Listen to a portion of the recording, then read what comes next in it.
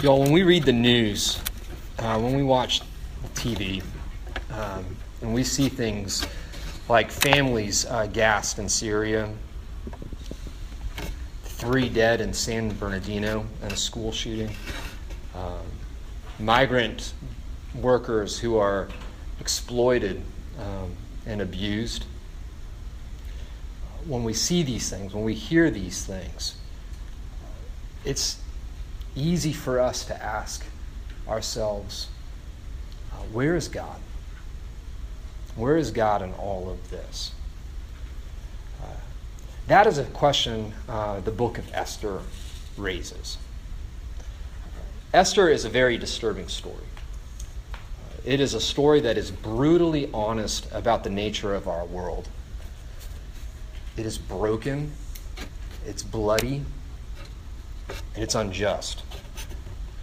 Last week we saw King Ahasuerus throw this outrageous party with drugs, right?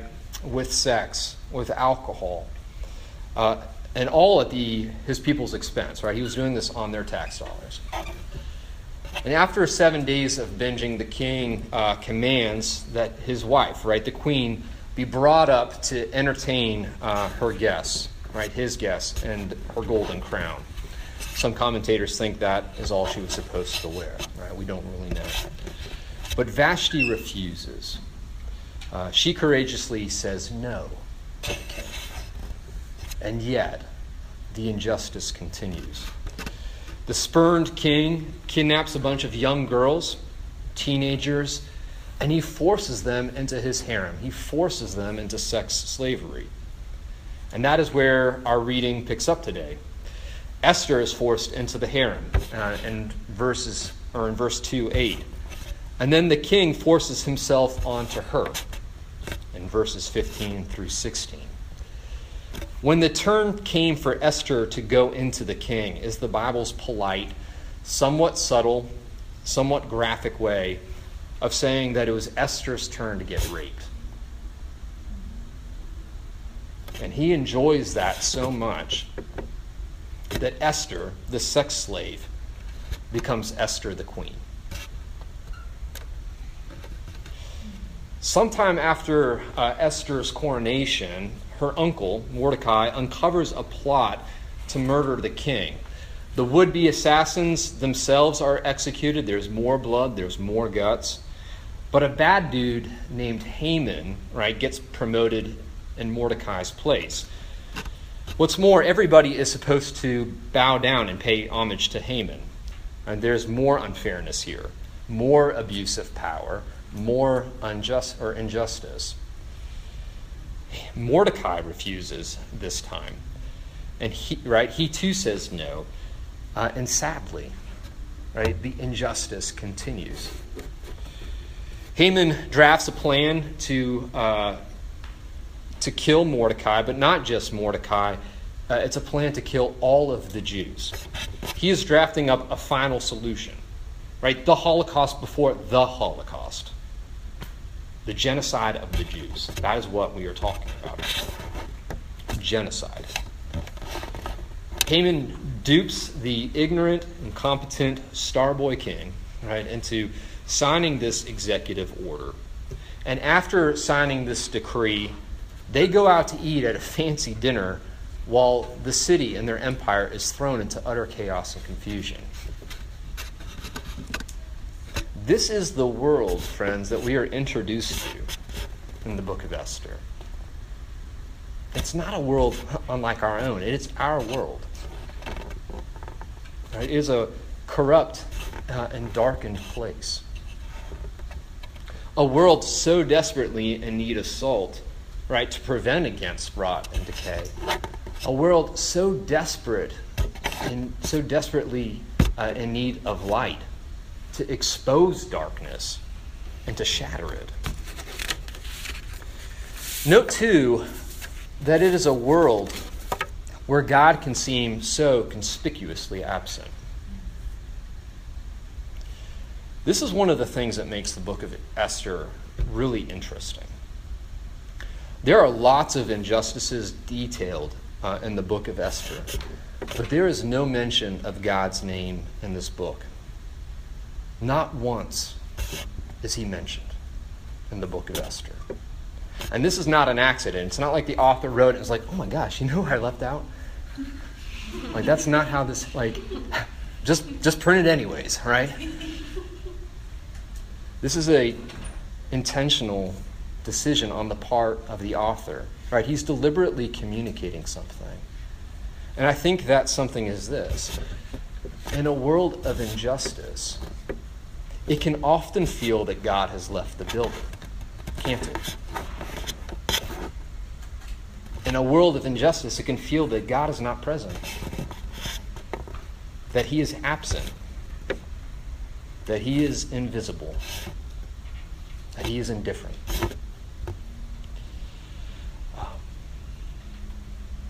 In a world full of injustice, God can often seem this way, as absent. Right? That really is point number one of tonight's sermon. But just because something or someone is not visible does not mean he, she, or it is not present. Okay, invisibility is not the same thing as absence. Okay, that's point number two. Invisibility is not the same thing as absence. Okay, did you all know that there are 7 billion atoms in one human body? That's a lot of atoms, but you can't see a single one. Right? There are 10 million atoms in my fingernail, right, on my pointer finger. 10 million. You can't see atoms with the naked eye. And for millennia, we didn't even know these things existed. Right? But just because atoms are invisible to us does not mean that they are absent. Okay, they are ever present. They're all around us all the time.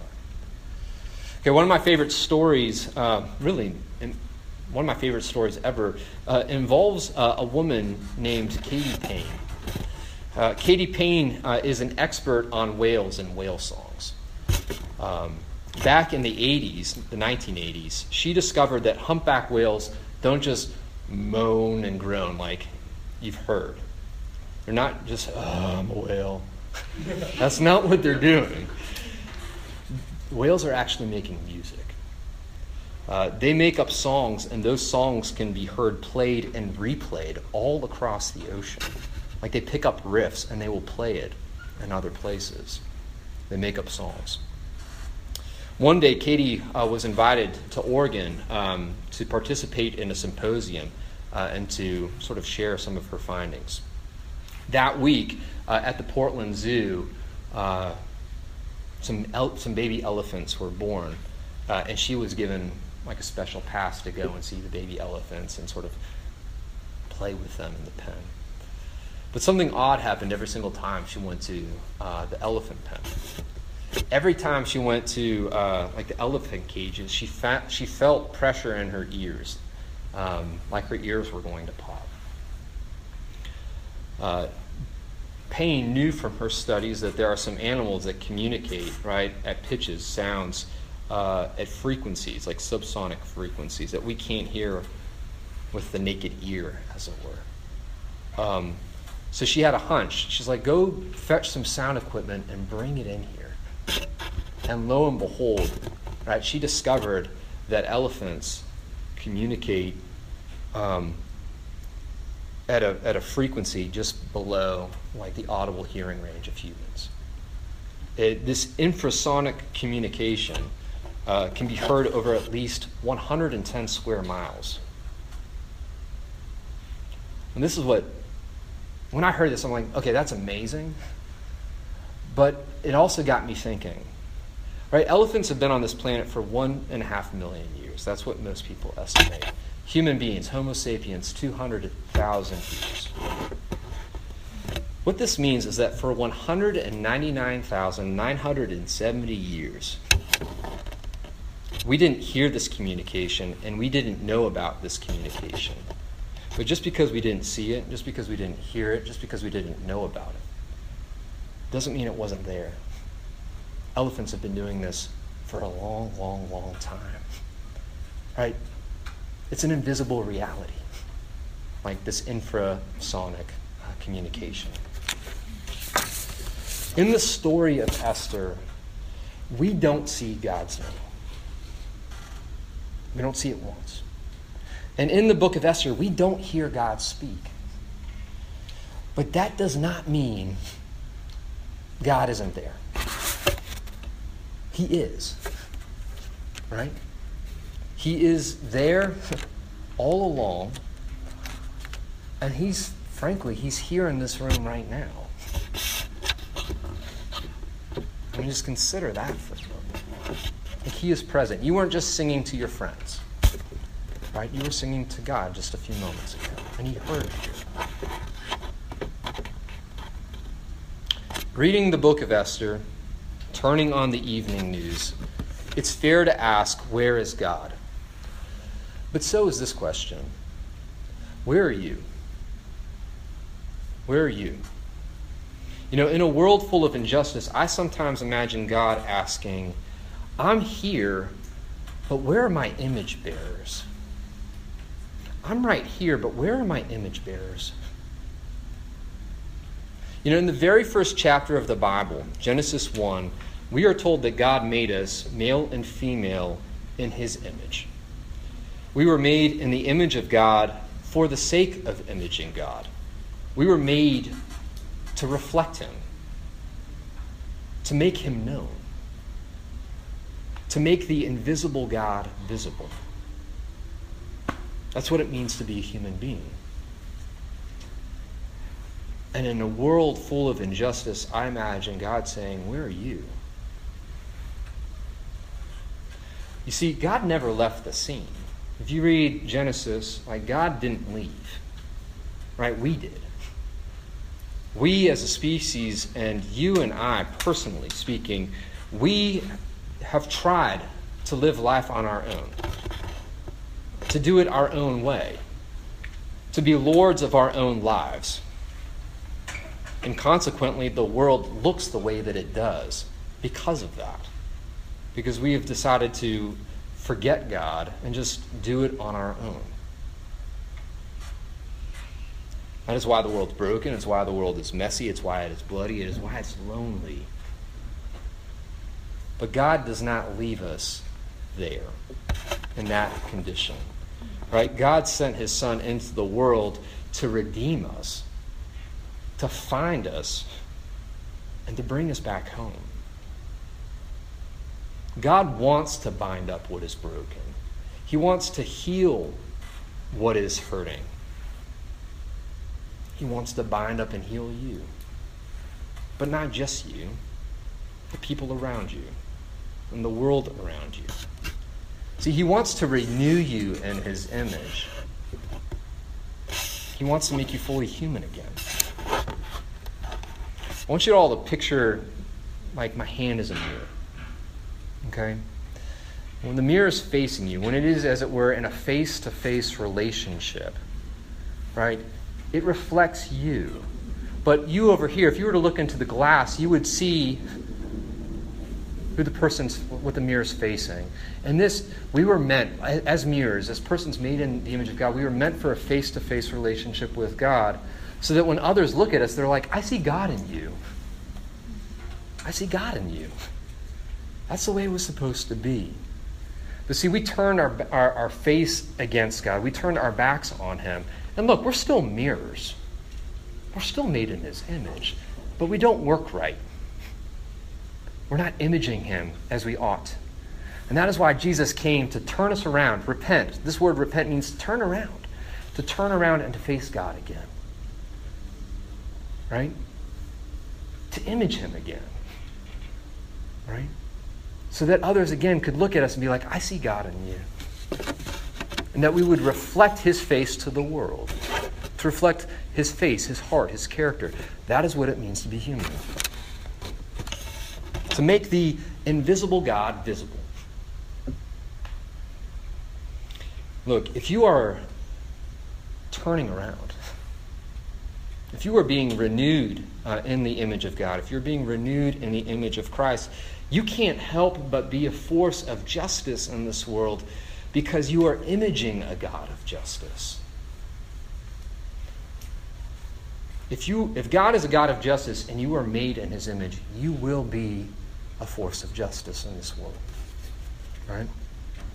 Gary Haugen, the founder of IJM, which stands for International Justice Mission, was once asked by a college student, "What do you think is the most difficult thing for people in our world to believe about the Christian faith?" And the answer came to him quickly. "I think the most difficult thing for people to believe about the Christian faith in our world is that God is good because they are in so much pain." 25,000 kids will die today because their parents can't afford them nutrition. 1.5 billion people have no access to medical care. And 1 million new children are forced into sex slavery, like Esther was, every single year. How are they supposed to believe that God is good? Haugen asks. He says, and I quote, What is God's plan for making his goodness believable? Right? To a world filled with so much heartache and pain. What is God's plan for making his goodness believable? Right? To a world filled with so much pain. The answer from Scripture is startlingly clear. God's plan for making it believable is us, his people.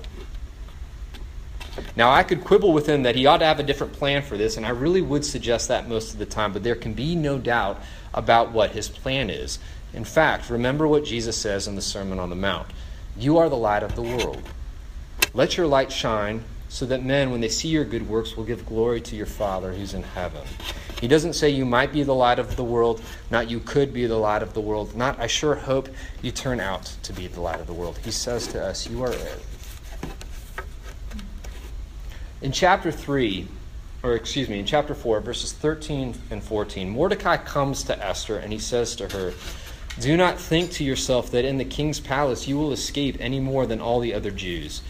For if you keep silent at this time, relief and deliverance will rise for the Jews from another place, but you and your father's house will perish. And who knows whether you have not come to the kingdom for such a time as this?" Where is God? That's a fair question. But Mordecai is asking Esther, where are you? We need you. Where are you? God's asking, where are my image bearers? Where are my image bearers here on earth? Look, when we move out of our comfort zones and we move towards a world full of injustice in order to bring hope, to bring healing, in order to bring justice to bear, the invisible God is made visible.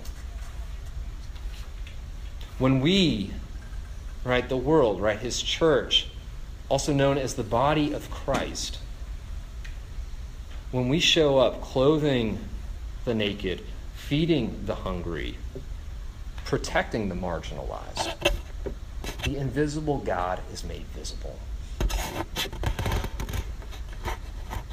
This brings me to my final point. The sins that you have committed and the sins that have been committed against you do not disqualify you from service in God's kingdom. Your woundedness is not a barrier to God working in you and God working through you. God came in order to heal you. And God intends to employ you in the healing of the world around you. I want you to look at Esther. Here is this kid, really. She's a teenager. And she is kidnapped and she is forced into sex slavery. Right? She is the victim of incredible injustice. And God hates what happened to her.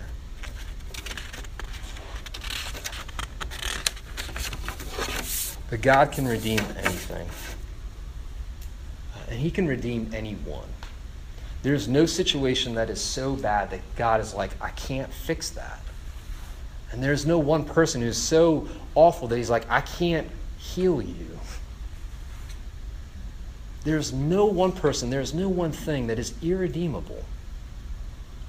So even though Esther has been put in this horrible situation, she's been compromised, she's the victim of injustice, that same Esther, can be a force of justice in the world.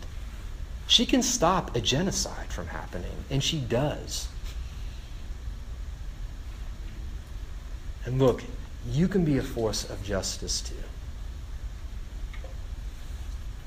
God, there is nothing that disqualifies you. Who knows, right? Whether you have not come to the kingdom for such a time as this. Who knows? What does this look like? Well, I think it looks like a girl recovering from an eating disorder, coming alongside others who struggle in the same way, helping them and supporting them on their own path to recovery.